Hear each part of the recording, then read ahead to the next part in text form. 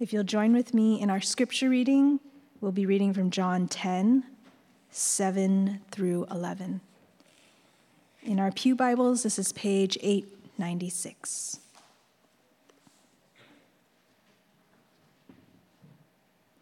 So Jesus again said to them, "Truly, truly, I say to you, I am the door of the sheep.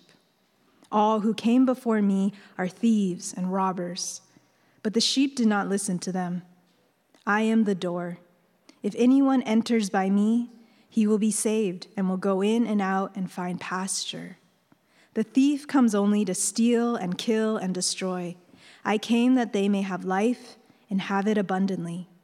I am the good shepherd. The good shepherd lays down his life for the sheep." This is the word of the Lord.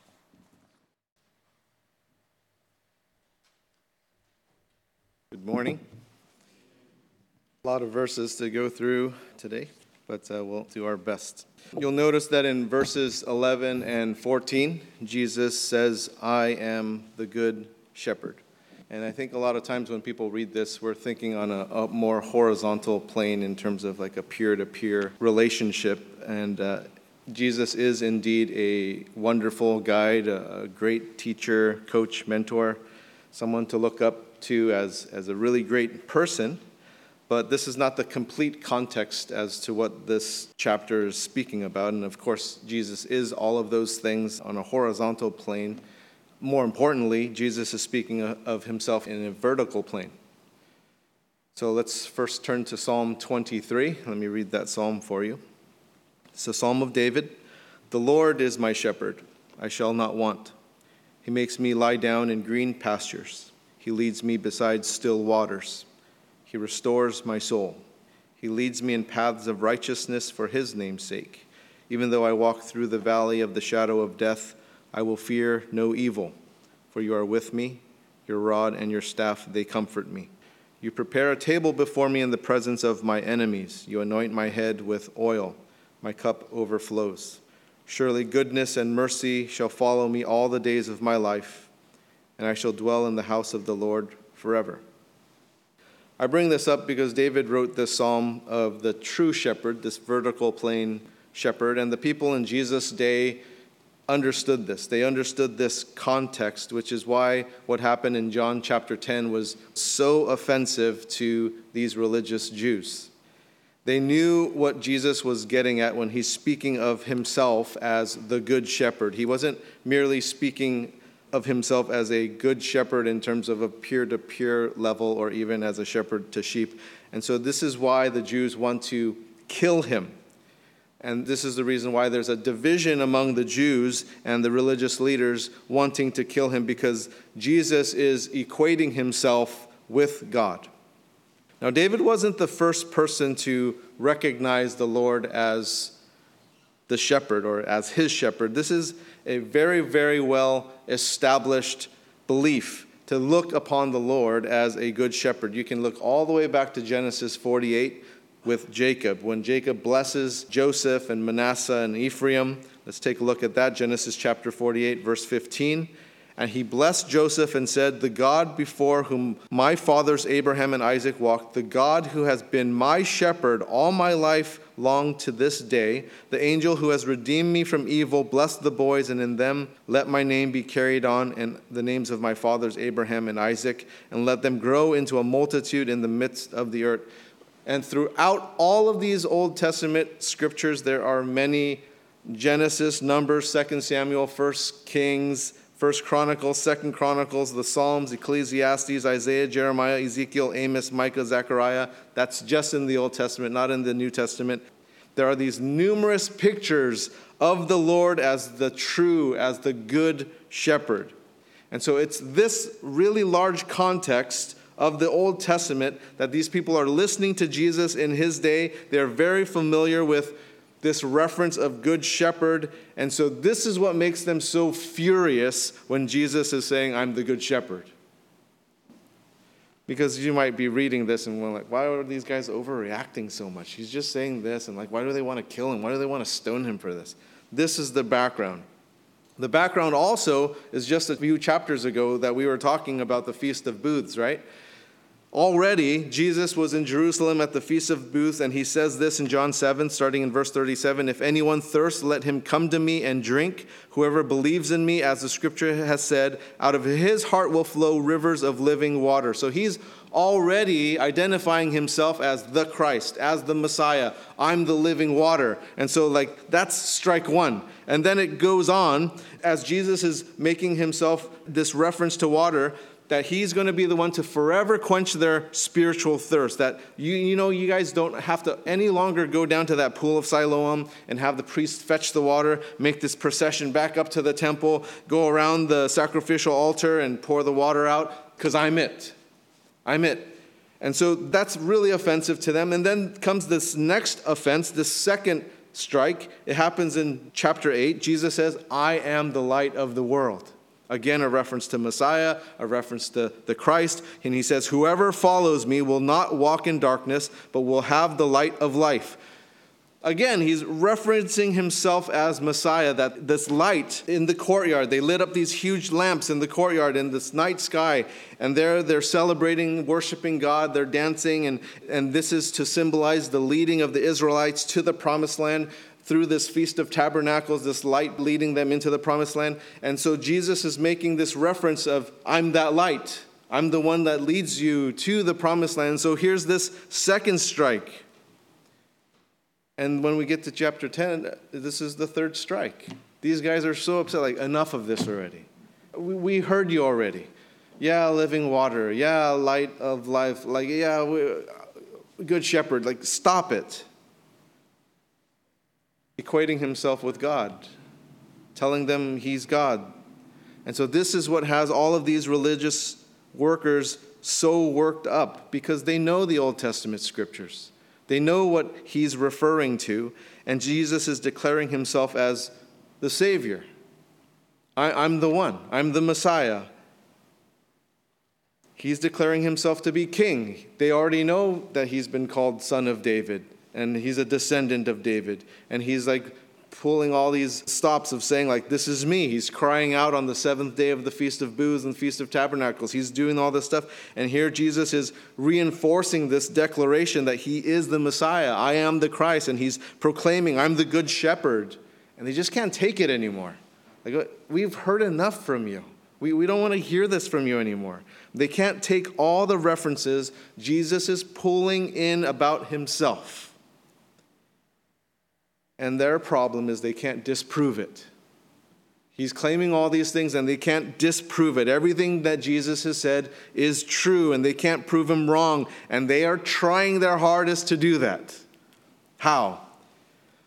They've done everything that they can to shut Jesus up. Remember they had those Sabbath reinforcers out there and saying hey, he broke the Sabbath. Let's look at the rule and he's a Sabbath breaker. They're trying to look for the smallest thing so they can accuse him of being a sinner, breaking Sabbath, of being demon possessed. They've tried every accusation to disprove Jesus, but they have nothing.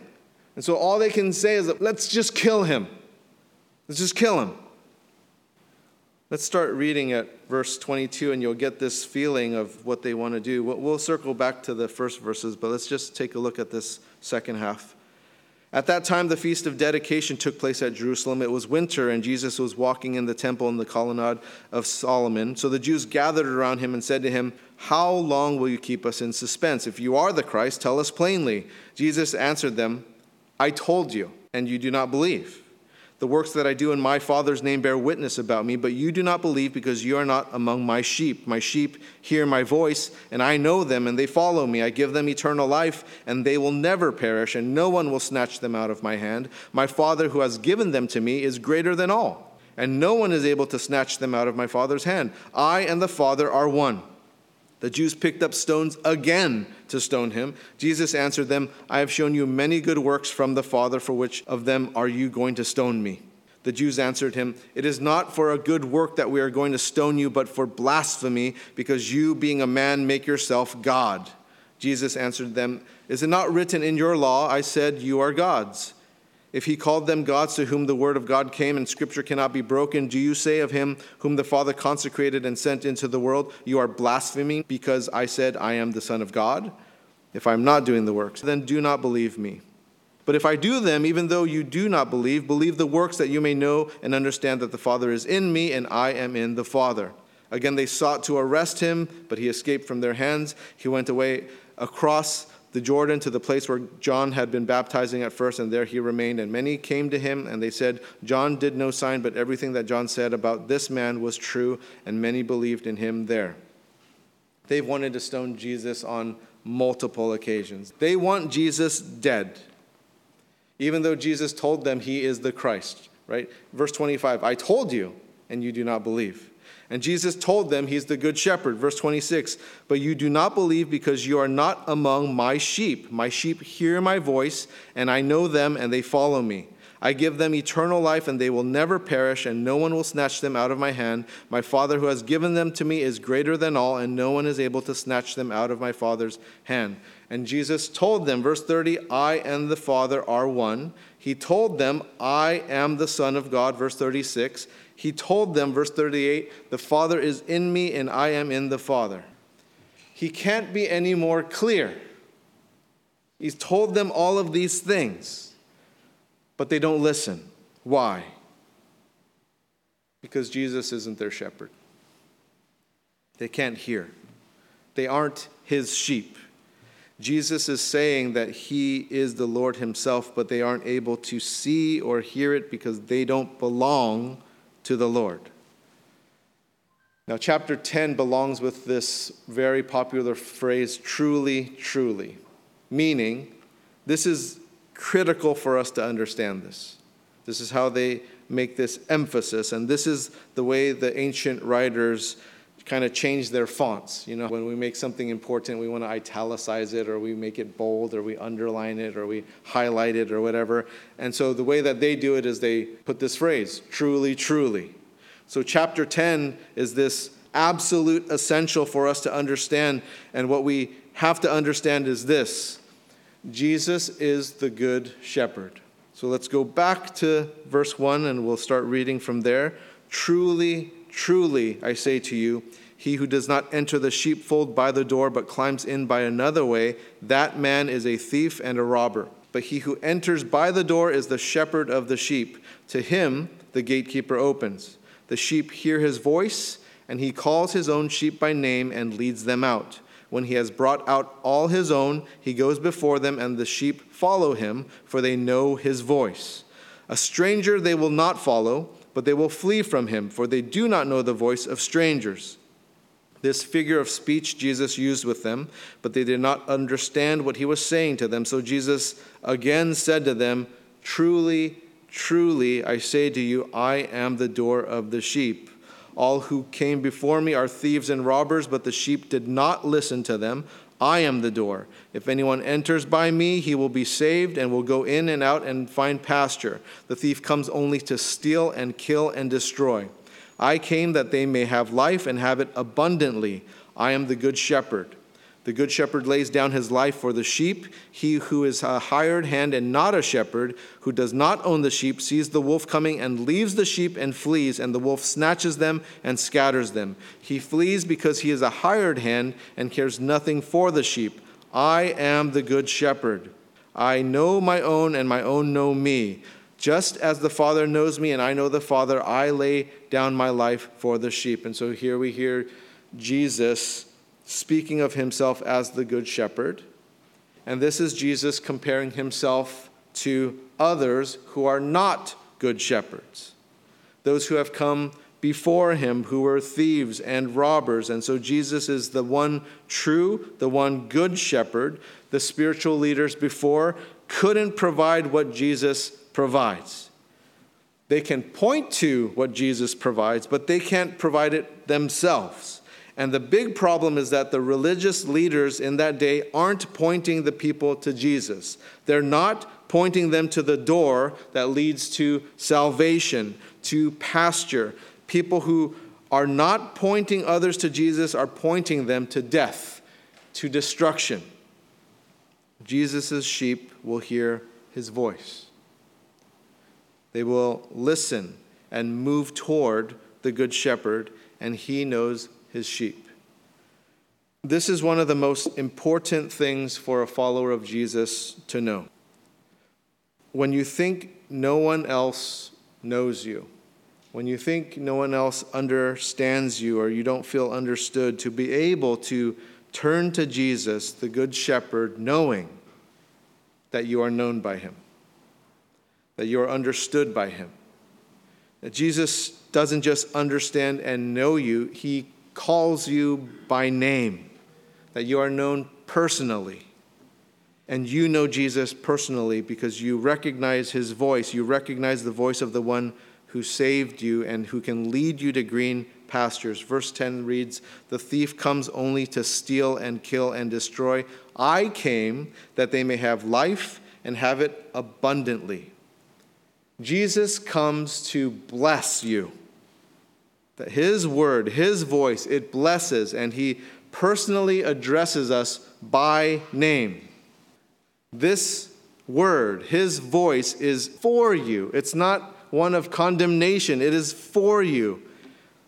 If you do not hear his voice, if you don't hear his word, it's probable that you are not one of his sheep.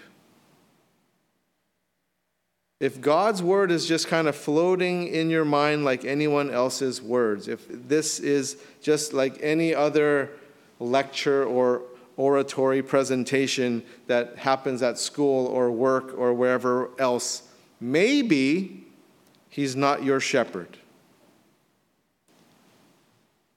These are just words like any other words that you hear or that you read. Then maybe you're not one of his sheep. See, hearing the voice of Jesus is not a natural phenomenon. So if you're listening for something audible, that's a natural thing, right? And this is supernatural. It is from beyond the natural, that it's not my voice. It's not the words on a page of a Bible in the pew. My voice is natural. Those printed words are natural things. And I have no idea what is going on in your mind or your conscience or your soul, but Jesus does. And that's supernatural. It's that voice calling out to you to follow him, to give your life to him, and then he will give you life in abundance. And this is what happened to Samuel when the Lord called him in 1 Samuel 3. Samuel heard this voice of the Lord, and he thought it was Eli calling him. And so he goes up to Eli and says, "You called?" And he's like, "No, I didn't call you. Go back to bed." And so this happens 2 more times until Eli realizes, you know what, it's the Lord that's calling Samuel. So Eli instructs this young Samuel, the next time you hear this, just say to the Lord, "Speak, for your servant hears." This is the best thing we can do for our children or for those under our care or for those who we're kind of mentoring in a relationship with the Lord. When they hear something, to direct them to seek the Lord. Dad, I'm thinking about going on the mission field.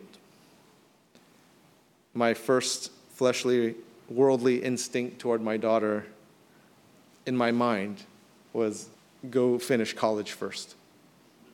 Like, that's how worldly I am. That's how fleshly I am. It was nothing spiritual. You would think like I'd be super excited. Like, yeah, go do it. Like, that's awesome. And maybe that's what the Lord wants, or maybe that's just her adolescent angst or whatever, wanting to get out of the house. I have no idea what it knows, but the Lord knows. And I need to direct her to seek the Lord. It's not my call, and so, honey, go pray about it. I had to hold my tongue and not say the college thing, and God will direct your path, just pray about it. In my early 20s, the Lord would wake me up before 3 a.m.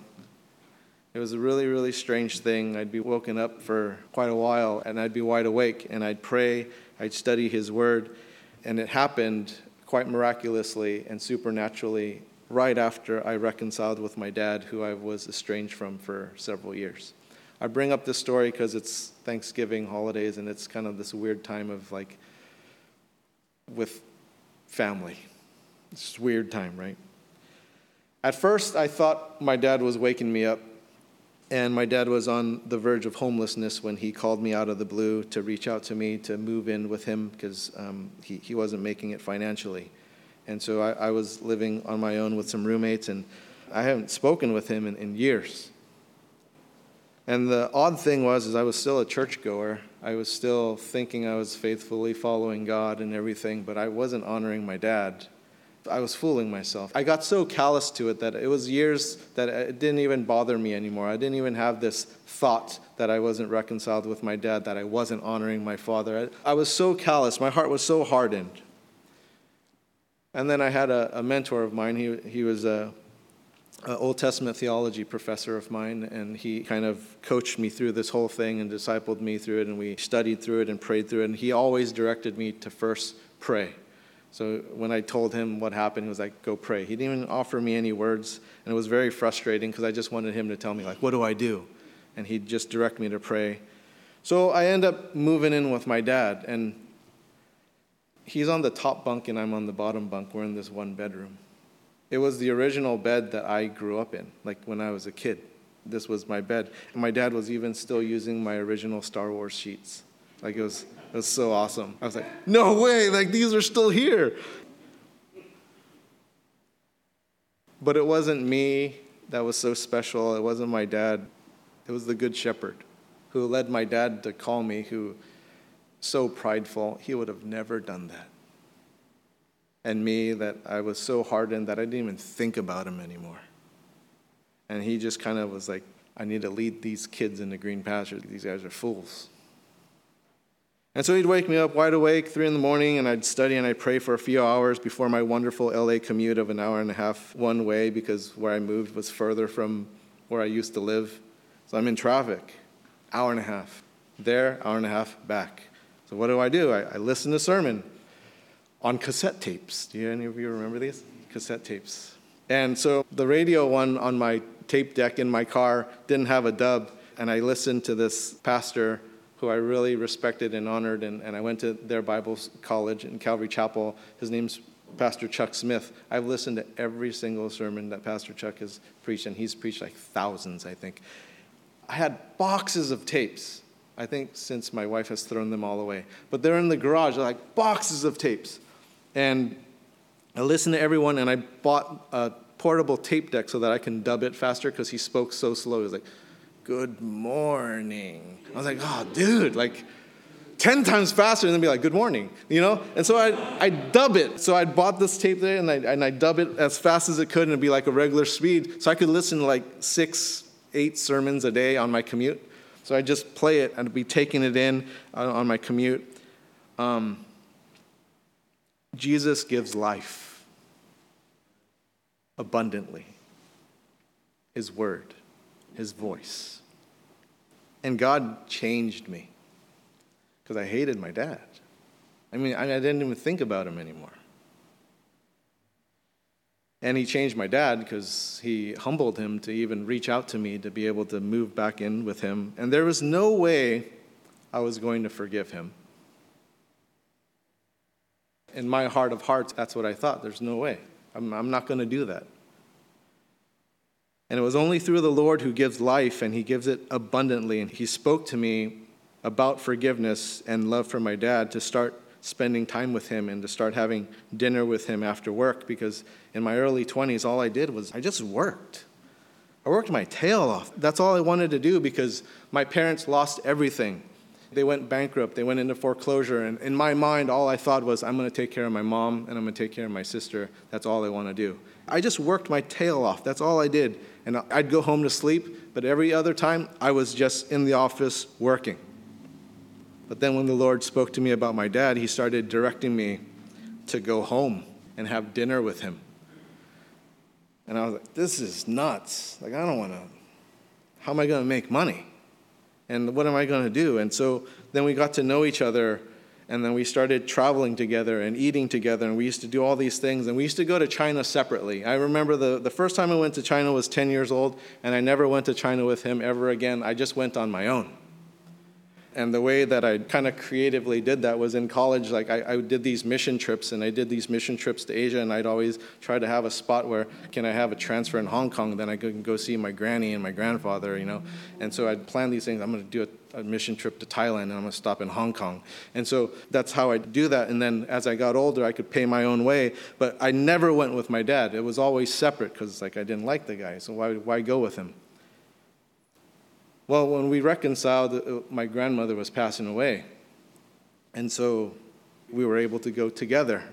And she's on her deathbed, and we got to share the gospel with her for the last time, and she accepted the Lord on her deathbed, and we got to experience that together as a father and son. He gives life abundantly. The sheep hear his voice, and he calls his own sheep by name, and he leads them out. Verse 3. Verse 27, my sheep hear my voice, and I know them, and they follow me. And Jesus said, I came that they may have life and have it abundantly. That he is the true shepherd. He's the good shepherd. That his word is alive. That he speaks, and his sheep hear his voice. That's what Jesus said. He said he's the good shepherd. He said that twice in chapter 10. He speaks of his sacrifice 3 times in this chapter. So this is a very important thing. Verses 11, 15, and 17. Verse 11, I am the good shepherd. The good shepherd lays down his life for the sheep. Verse 15, just as the Father knows me, and I know the Father, and I lay my life down for the sheep. Verse 17, for this reason the Father loves me, because I lay down my life that I may take it up again. In the Hebrew way of thinking, when something is said twice, it's really important. When something is said 3 times, this is absolutely critical. You have to get this. And so Jesus spoke about his death on the cross in chapter 10 3 times, and then he's doing this voluntarily. So verse 18, he says, no one takes it from me, but I lay it down on my accord. I have authority to lay it down, and I have authority to take it up again. This charge I have received from my Father, and this is exactly what happened, because if you fast forward to John chapter 19, verse 30, Jesus said this, it is finished. And he bowed his head and gave up his spirit. He did it. No one took his life. He did it. He laid his life down on his own accord. He gave up his life as a sacrifice for others, as prophesied in Isaiah 53. Isaiah 53, starting in verse 3. He was despised and rejected by men, a man of sorrows and acquainted with grief. And as one from whom men hide their faces, he was despised, and we esteemed him not. Surely he has borne our griefs and carried our sorrows, yet we esteemed him stricken, smitten by God, and afflicted. But he was pierced for our transgressions, he was crushed for our iniquities. Upon him was the chastisement that brought us peace, and with his wounds we are healed. All we like sheep have gone astray. We have turned every one to his own way, and the Lord has laid on him the iniquity of us all. He was oppressed, and he was afflicted, yet he opened not his mouth. Like a lamb that is led to the slaughter, and like a sheep that before its shearers is silent, so he opened not his mouth. Who's the one that laid all of our iniquities upon Jesus? It's the Lord. God did it. Verse 6, the Lord did it. Or you look at Zechariah chapter 13, verse 7. This is what the prophet said there. Awake, O sword, against my shepherd, against the man who stands next to me, declares the Lord of hosts. That's the Trinitarian God, the man next to me. That God did it. And you might be thinking like, what? How can God do such a terrible thing? Where's his love? You look back to chapter 10, verse 17. For this reason the Father loves me, because I lay down my life that I may take it up again. That it's actually done all out of love. Jesus' death on the cross was a loving obedience to God the Father. Take a look at Philippians 2, verse 8. And being found in human form, he humbled himself by becoming obedient to the point of death, even death on a cross. That God the Father placed the judgment and wrath for the sins of the world upon Jesus. And at the same time, he was filled with love for what Jesus did for the world. That obedience was so deep so that he can save his sheep. And on the cross, Jesus bore our sins. And it's the fullest expression of love Jesus has in obedience to God and in sacrifice for us. Now look at verses 15 and 16. Just as the Father knows me and I know the Father, and I lay down my life for the sheep, and I have other sheep that are not of this fold, I must bring them also, and they will listen to my voice, so there will be one flock, one shepherd. Who are these other sheep that are not of this fold?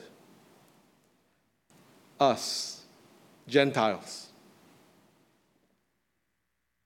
This is what kind of has these Jews upset also. If you kind of fast forward in Paul in the Acts and what he's sharing with those religious leaders back then, this is why he was going to be flogged by the Romans. It's because he was saying he has to go to the Gentiles, and they get really upset at this. What? And they want to kill him. See, we've been called out of the same fold under one flock, one shepherd. Here's a question that you need to ask yourself. If Jesus didn't die, would that make any difference for you in your life, in your spiritual life, in your actual life? Would that make any difference for you if Jesus doesn't die? Morality, how you live, whatever. Because if it doesn't, then you're probably not one of his sheep. You don't understand the sacrifice. You don't understand. You don't hear what's happening. Verse 28, I give them eternal life, and they will never perish, and no one will snatch them out of my hand. My Father who has given them to me is greater than all, and no one is able to snatch them out of the Father's hand. I and the Father are one. The only people who are saved are his sheep. The only ones who are his sheep are those who hear his voice, and they are obedient to it. That if you are one of his sheep, you hear his voice and you follow him. And following for Jesus is asking for trouble. It is not easy. I mean, any one of you out there who are his sheep, has your life been conflict-free? I just want to meet one. I just want to meet one unicorn. Like it's not, right? And any of you sheep experience problems that you didn't even know could exist for you, that were even possible for you to even experience. Have any of you experienced that? I've experienced problems that I had no clue that I would experience. If you were to ask me 5 years ago that I was going to have to deal with the pain of a suicidal daughter, I would have had no clue to tell you about that. None. If you were to tell me about me and my relationship with my dad 30 years ago, I would have no clue that we would have had to go through that junk. That's how he works, isn't it? It's all that junk. And through all the junk, here are these awesome promises. Verse 28, no one will snatch them out of my hand. No one is able to snatch them out of the Father's hand. I and the Father are one. Do you have that sense of security? No matter what he's going to throw your way, I'm okay. I'm in his hand. I'm in the Father's hand. They're one. Nothing can happen to me. That no matter what type of trial comes my way, no type of tribulation that comes my way, I'm in his hand. You might be experiencing difficulty now, and you might be wondering about, I don't even know if I can hold on anymore. I don't know about my faith. I don't know if I can do this anymore. You're thinking the wrong way. You have to remember this, that he is holding on to you, not that you're holding on to him. You're in his hand. No one can snatch you out of it. That darkness you experience, he pierces the darkness. He brings light into the darkness. Those dry places, he waters it. He rehydrates it. those places where you feel lost, that you don't know where the still water is, you don't know where the green pasture is. He is the good shepherd to lead you out of it. But do you recognize his voice? Do you recognize him as shepherd? Because if you don't, the promise is not for you. It's for his sheep. It is his sheep that won't get snatched out of his hand. And if you are not his sheep, you can be. How do you know any of this will last? That you have the strength. Again, it's not about you. It's this supernatural thing that God does. That when you are in his hand, that no one can snatch you out of his hand. And that's the promise, that he's the good shepherd. He gave his life for you, and he will stop at nothing to bring you to glory. Psalm 23 says, "The Lord is my shepherd, I shall not want." That when you're in his hand, you will lack nothing. You will have everything in abundance. I want to pray for anyone who has not heard from the Lord yet, and maybe you don't even know if you are one of his sheep. And it doesn't have to be some like supernatural thing that you experience in your mind. Like, I don't have a huge conversion experience. It's not about that. It's not about this experience. It's about a spiritual thing that has happened in you where you can recognize his voice, that you hear his voice. Not necessarily audibly, but that you can hear it. Or maybe you've experienced a dream, or maybe you've experienced something else in terms of how he's communicating with you, in terms of, that's my God, and I have no other choice. Where else can I go? I want to pray for you. I'm going to just be in the front when the worship team comes back up, and I'd be more than happy to pray for you in regards to receiving Jesus or anything else that you would like prayer for in your life. I'll just be in the front pew there, but let's pray. Lord Jesus, I pray that every single person listening to this in this sanctuary or online, that they hear your voice. Not mine as I was teaching and preaching, or not even the things that they're necessarily reading just as text, but that they indeed hear your supernatural voice, that you're the good shepherd, and that they follow you in obedience. Lord, you're so patient with us, and it's no accident that people are here or that they're listening online. I pray, Lord, that something awesome happens with these people, knowing that we will never be snatched from your hand. And I especially pray, Lord, for those who do not know you, that they would open themselves up to be able to hear you, and that you would call them by name to receive your salvation. In Jesus' name, amen. We'll take communion together now. So if you don't have these elements, just raise your hand and we can get that over to you.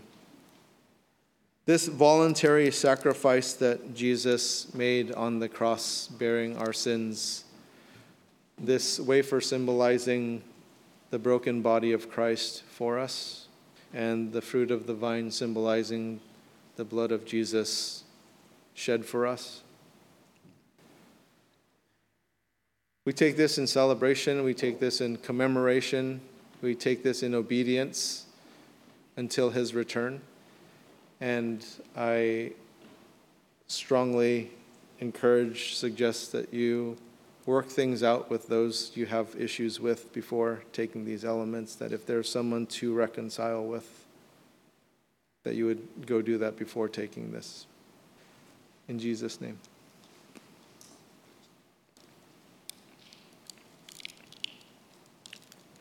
Let's take the fruit of the vine together. In Jesus' name. Lord, thank you for this consistent, regular reminder that you have for us. We do this every week, and we pray, Lord, that this helps us continue to be in alignment throughout the week. And we pray, Lord, that this isn't just some flippant sacrament that we do, that this meaningful symbol that you've left for us to do until your return, that we eagerly await for in Jesus' name. Amen.